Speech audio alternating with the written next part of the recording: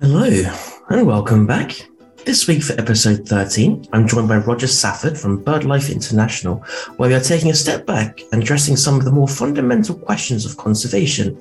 How are species doing? Why are they threatened? Why should we bother saving them at all? Roger draws on more than 3 decades of experience to tackle these questions and shows that actually, in many cases with a little dedication, we really can overturn what may appear as hopeless odds. If you like this episode and would like to follow Roger's work, please follow the links in the description. And if you would like to support us, you can make a donation at restoreourplanet.org or follow us on LinkedIn, Twitter, Facebook, or Instagram. Enjoy the conversation.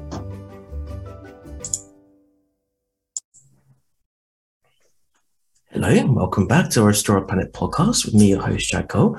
Today I'm joined with Roger Safford, who's going to give us a bit more of an sort of a step back overview of species and some of the more fundamental questions in conservation. So Roger, good morning. How are you? Good morning, Jack. I'm very well, thank you. And hope you are too. Thank you so much. So to kick things off, Roger, would you like to just give us we'll start quite broadly. So in general, how are species doing? Well, species are not doing terribly well on the whole. And I'm sure the messages of doom and gloom have reached most of our listeners too. But it's a complex story because some are doing far better than others, of course. So let's get to the basics, and I'll stick to birds as the focus. That's my home territory, and many of the same general principles apply to everything else. There are around about 11,000 species of birds on the planet. Depending on exactly what you call a species, but the variations are not great. And of those, according to the IUCN Red List of Threatened Species, about 1,500, that's more than 1 in 8, are threatened with extinction. So that's a rather daunting start. And I can say that in many other groups, the proportion of threatened species, amphibians and mammals and plants and so on, the proportions are worse. And then there can be species that are declining but are not yet, we don't really think they're threatened with extinction. And that's a rather shocking 48% of all the birds of the world appear to be declining in populations. And in case you think the other 52 are increasing, sadly not so. It's only about 6% are increasing. Most of the rest are stable, or a few, we're not sure. So there's also been a couple of studies done in Europe and North America looking at just the sheer numbers of birds and the declines in birds across these great regions. And there was a study that reckoned that 3 billion individual birds had been lost in terms of total populations in the US and Canada in the last 50 years, and hundreds of millions in Europe over the last 30 years or so. So there are the success stories, but overall we can't hide from the fact that they are declining. Of course. Quite sobering. Just out of interest, you mentioned that there's a 6% are experiencing an increase. Do you know which ones those are? Well, there are some examples. Well, there are, quite a few of the increasing species. They are species that are responding to conservation, to successful conservation measures. Okay. But there are certain species that simply are pre-adapted to respond to the way mankind manages resources. They actually fit in with that rather well, and some of them respond very well to our new farming practices. Most of them don't, but some do, and I'm sure many people watching the UK will notice the sort of enormous numbers of wood pigeons and crows in the landscape, and these are some of the kinds of species, many of which, not all of which, are increasing. Right.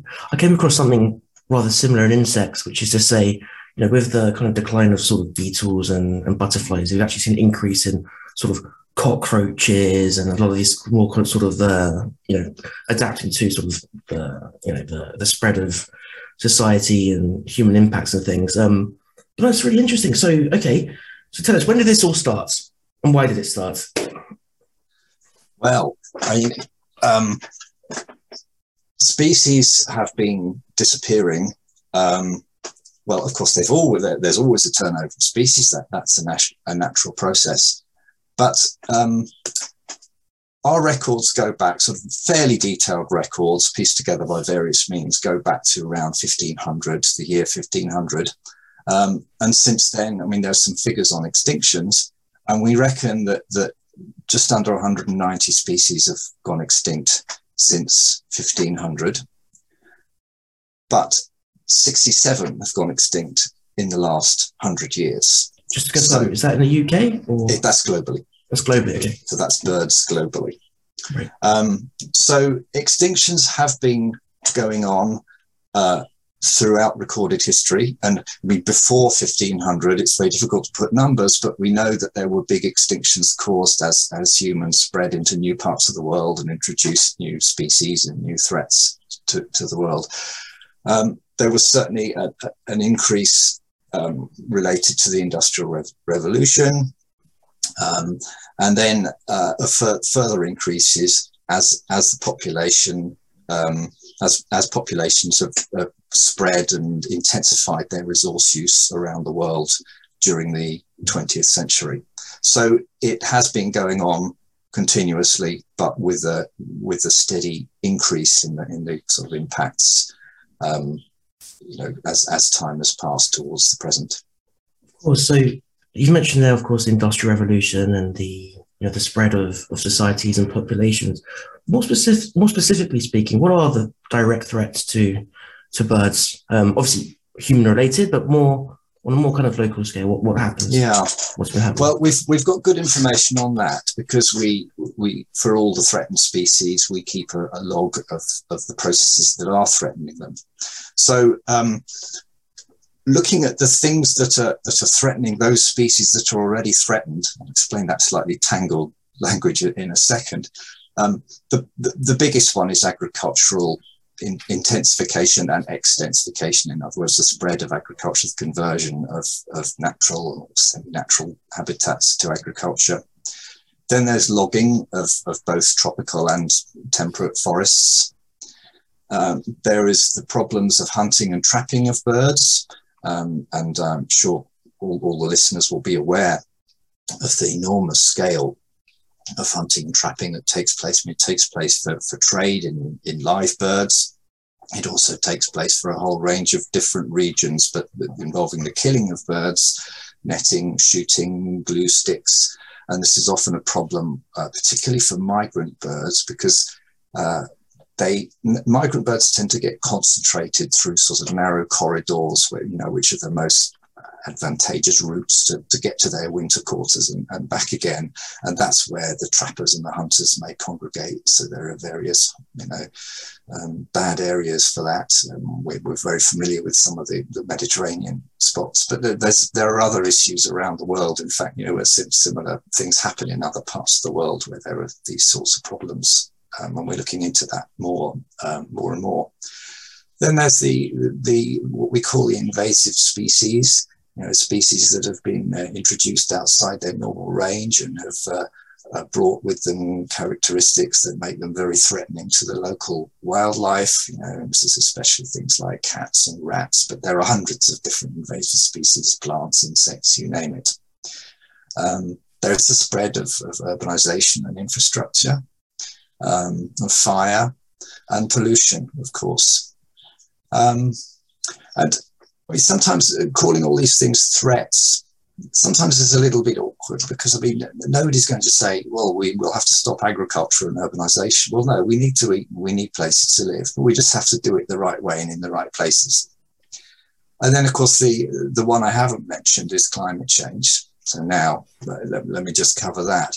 So climate change, the most threatened species at the moment, the ones on the brink of extinction, that's not because of climate change, because there are very immediate threats to them that in most cases will not be caused by climate change. But climate change threatens a huge range of birds, and it's causing their ranges to change. The areas that are suitable for them will shift. And that may be okay, may even be advantageous to them. So we're getting all sorts of wonderful birds from Europe colonizing Britain at the moment, which is rather fun for bird watchers in Britain. If they have the room to expand and move, that's great. But what if they don't? What if they're confined to a mountaintop that becomes unsuitable? But there are all kinds of impacts like this where the birds aren't able to adapt to the effects of climate change, and that will cause huge changes and losses to our birds. So those are, I would say, the main threats to bird species and probably most other wildlife. So over the past couple of centuries, on average, obviously not in all parts of the world, but quality of life for most people in many countries has improved. And this is, of course, going alongside species decline. Why should humans, if things are getting better generally, why should humans care that all these species are dying off if we're seeing such an improvement in so many areas of society? Well, I think that, a key point to make is that we know that we get the management right. We can have things both ways. We can continue our improvements in the standard of living and our health and all the other things that we reasonably want. And we can have the wildlife too if we play it right. And this is important. The two aren't actually separate. It's the survival of the wildlife that is actually part of that standard of living. And the best improvements of standard of living, I think, come in those places where the values of wildlife have been maintained and are still part of that, of our lifestyles. So, species are important for a whole range of reasons. I mean, there is just the fundamental point that they have a right to exist, which may not cut much ice with everybody, but there are ethical reasons, of course, and spiritual reasons why species should be helped to persist. But there are ecological reasons. They help to maintain the cycles of nutrients and the biological cycles, the pollination and dispersal of fruits and so on. All these functions that species play. Many of them have enormous cultural importance, and they enrich our lives. And, many of the birds in culture you see going back to Egyptian hieroglyphics and so on. You constantly are reminded how important they are to people, and what a lot would be missing from cultural history of the planet without them. And some of them have direct economic values as well. So the two can go together. Okay, all right. So we've painted a nice picture there. What is the appropriate response?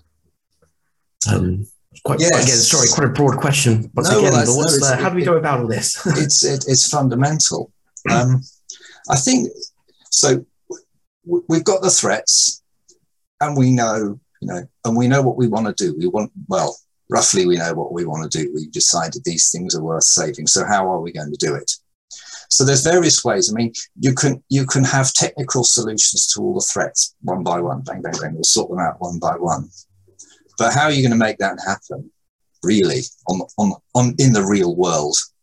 You have to have knowledge about exactly what works and what the problems you're trying to solve. You have to have the political will and the social will to behind it. You have to have leaders and organizations that are capable of doing the work. You have to have cooperation between different sectors and individuals, and you have to have the money as well. But then, suppose you've got all those, what are you going to do?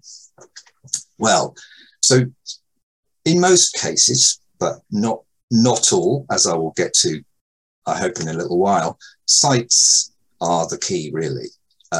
You for 3/4, we reckon, of threatened birds, conserving the sites where they occur and just managing them in a sustainable way is the main way to go.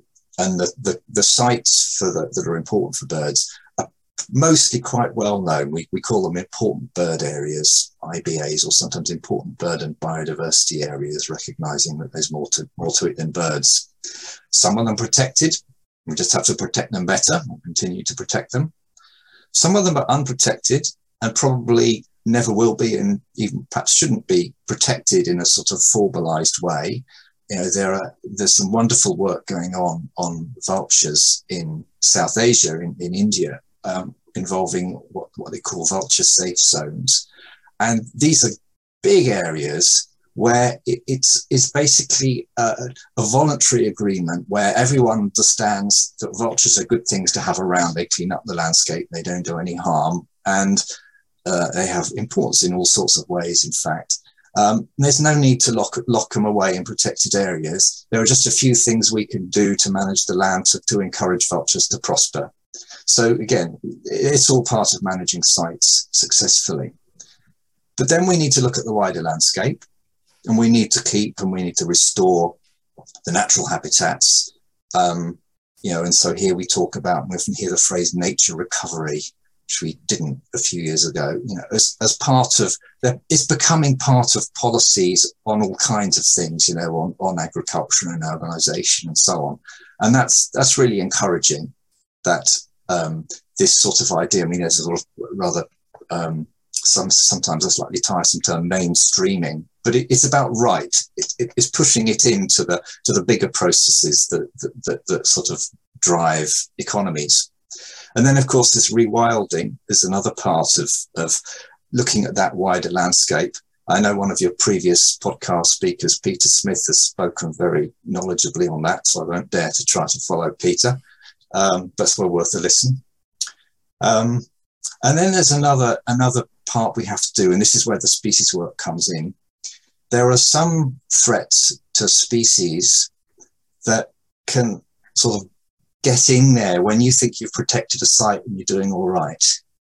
What happens if someone goes into that site and catches your species to be traded? What happens if they get in there and put out poison for a predator they don't like? Or perhaps the species leaves the protected area, leaves the national park and gets poisoned or shot or something outside the protected area. What if an invasive species finds its way into your protected area, your beautifully managed site? You've got to deal with those problems, or your species, and you'll have a beautiful site and a beautiful habitat, and your species will go extinct in it.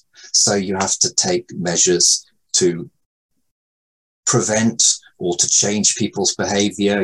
Say if it's about trade, you might want to stop the trapping. If the trade is illegal and unsustainable, you would want to stop the trapping. But you might also want to look at the consumers of the trade at the other end, the buyers, and persuade them that perhaps they don't really need that anyway, do they? So you can work on things at both ends.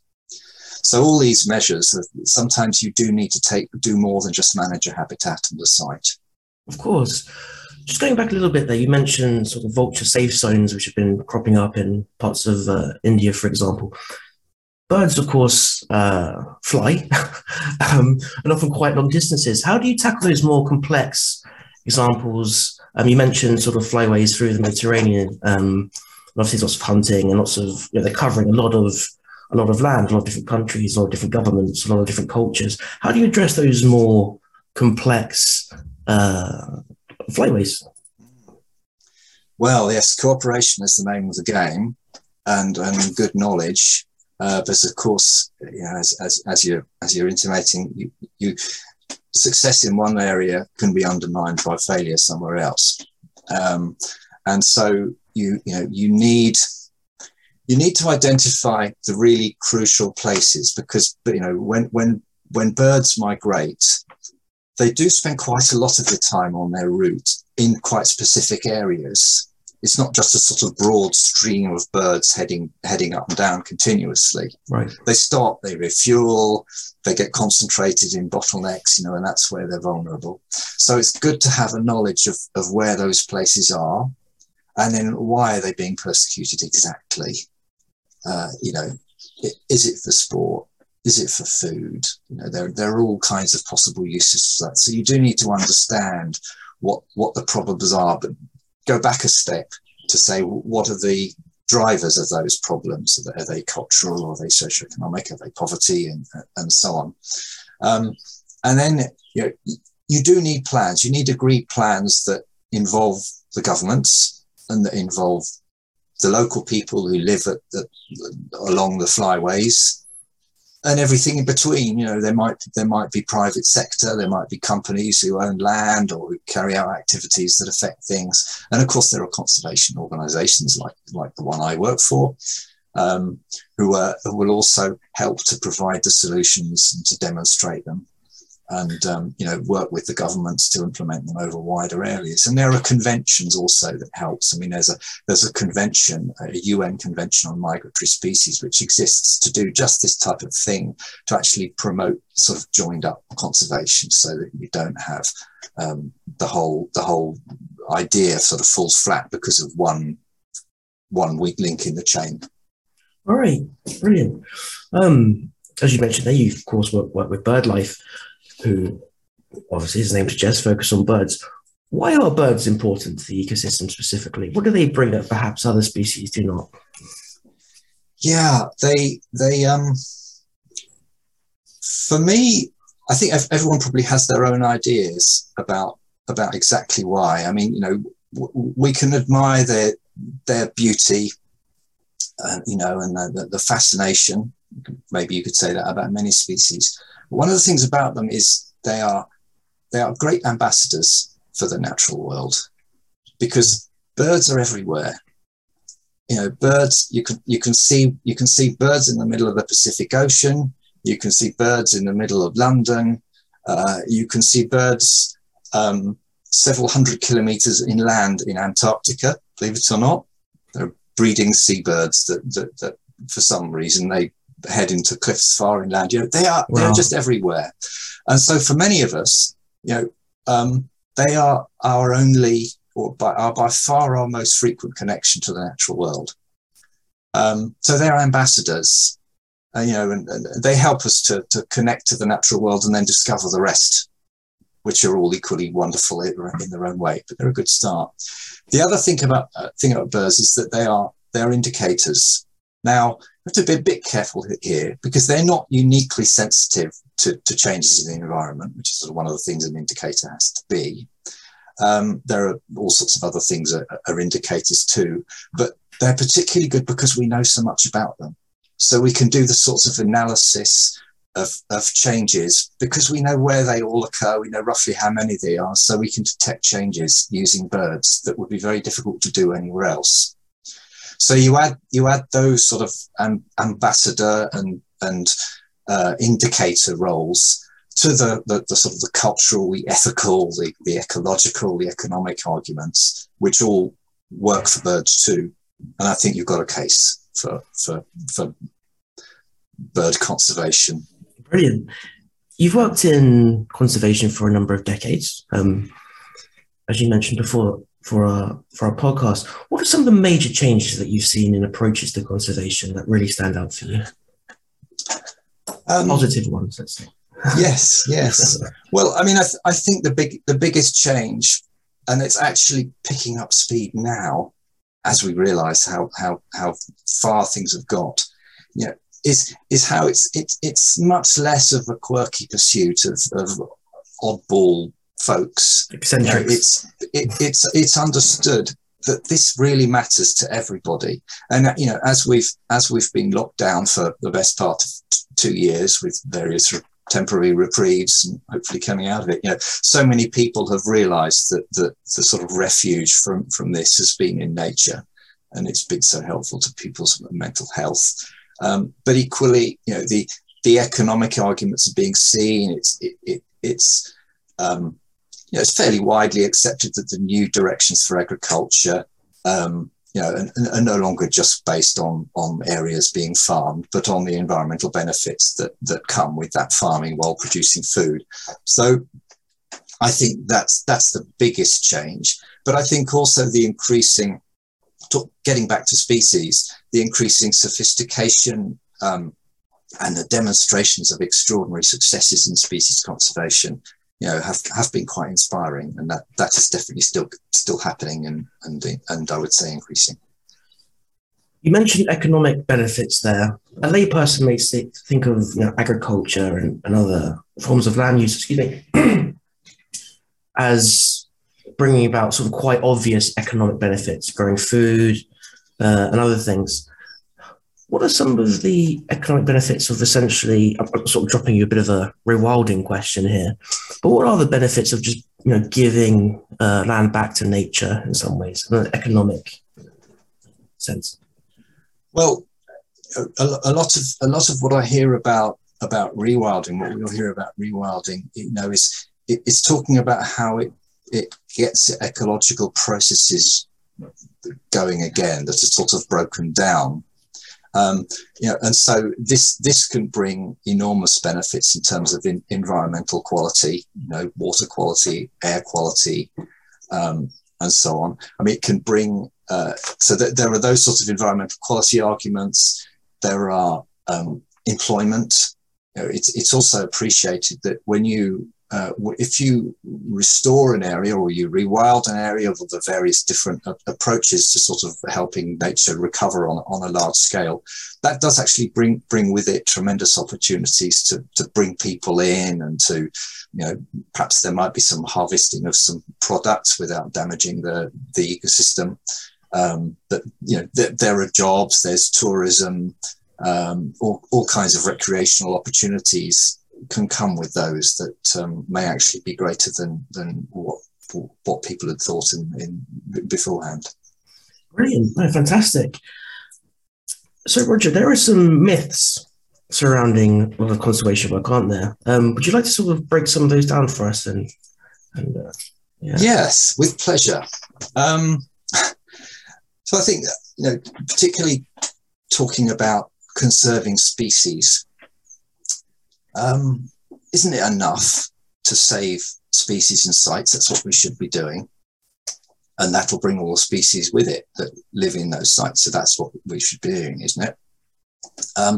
Well, up to a point. I certainly wouldn't dismiss that. And in fact, I said earlier on that sort of the three causes of threatened species saving sites is the sort of primary approach. But as I also said, there are an awful lot of threats to species that can sort of get into a well-protected site or habitat and knock those species out. And so, I recall a time in, excuse me, the place name dropping, but it was working in Southeast Asia, and I'd been visiting some various patches of forest over the course of several days. And it occurred to me after about 3 days that I hadn't seen a single animal larger than a European blackbird. That's not right. That's not how it should be. And this was because of hunting and trapping and snaring of anything large enough. And presumably, the mammals and other wildlife had gone. And, and you also hear in the most intensively trapped areas for songbirds, people talk about silent forests. Forests look lovely, and yet part of the wildlife of those forests is gone because it's been extracted. So habitats and sites is not enough. You have to know, and you conserve, let's have lots of projects to conserve habitats and sites, but let's just check what species are there. Let's think, is our management going to save those species? And let's monitor to check whether that's working or not. And if we do all that, and then we may need to tweak the management to help the species, then fine. But don't assume that the species conservation doesn't have its own requirements to save particular species as well. And people say, sites and habitat conservation will save species. Funnily enough, yes, mostly, but it can be the other way around.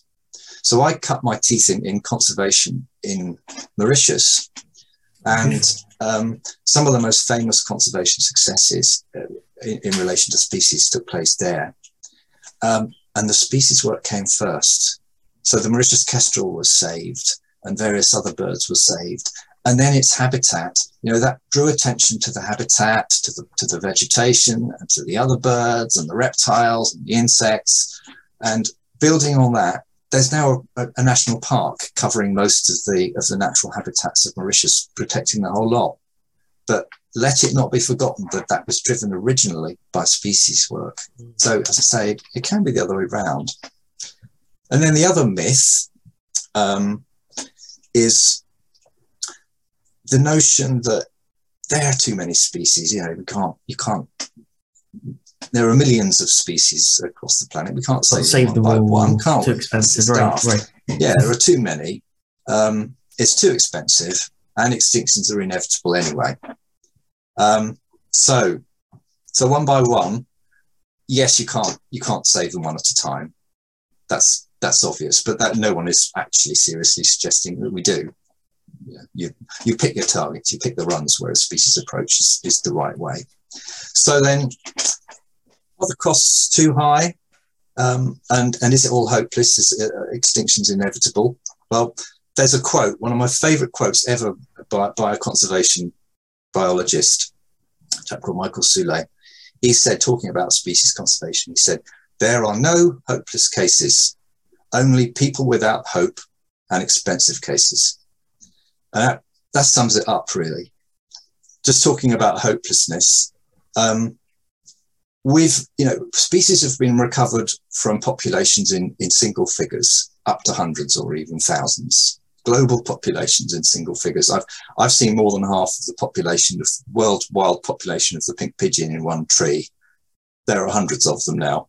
Where was that? The pink pigeon comes from Mauritius. That is Mauritius. Yeah, wow, that's right.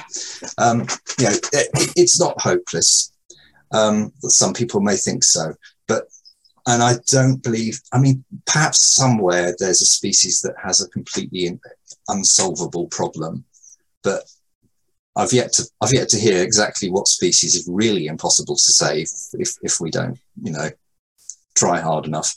And then as for expense, I would challenge that too. Now, species conservation can be expensive, sometimes dealing with very large mammals, for example. And some bird species conservation is fairly expensive, but there's a sort of assumption that hands-on work, very close monitoring is impossibly expensive. It isn't. It really isn't. The people doing it are enthusiasts. They don't get paid big salaries. They get a lot done for a little money. And the saving of the Mauritius kestrel, as I mentioned earlier, that drove the work in to conserve the habitats of Mauritius, was really done on a shoestring, looking back on it, compared to what gets spent on some grandiose infrastructure schemes. So let's keep some perspective and, not say, oh, it's too expensive to be worth it. So there we are. Yeah, no, brilliant. Few little myths, I think. Yeah, absolutely. So just to carry on from your previous message of hope there, what would you say to some young potential conservationists who are perhaps just starting out in their careers and they're sort of seeing, everything, this great species die off and habitat die off going on around them and things may feel a little bit hopeless? What would you say to encourage some youngsters who might be listening? Yeah, I'd say go for it, because you can make a difference. Species conservation works. Get on and do it. It mostly works, actually. It's where there's not many programs that have tried really hard and failed. There are some that haven't quite got there yet, but we've done an analysis recently that has shown that probably between 20 and 30 or 21, 32 extinctions would have happened but have been prevented in the last 30 years or so by conservation action. These things, the very last individual would have gone, every single one. Then you think, okay, so that shows, and this happens on islands, but it also happens on mainlands as well, where species conservation can work, and that excludes all the species that have improved their status. Even if we can't say they would have gone extinct, but they're doing an awful lot better than they were. And there's another analysis that suggested that the extinction rate of birds is actually the rate is decreased by a good 40% thanks to conservation work. That's how much worse things would be without conservation. It's worth it. It makes a difference. It's not all doom and gloom. So you can make a difference. It's a competitive field, but then look at the way that conservation has become more mainstream, as I say, and being sort of environmental requirements are increasingly written into regulations. People have got to get out there and enforce it and demonstrate that it's happening and work out new ways to implement it. So it's a big field, and there are all sorts of ways in. You don't necessarily need to have specialized training or a degree, and you certainly don't need a PhD to get in there and make a difference in the environment. It's a really exciting field to go to get into. It's not easy. You probably won't get very rich, but there's a lot of potential there, and it's a great thing to go for. Brilliant. And what specific projects are you excited about at the moment that you've been working on?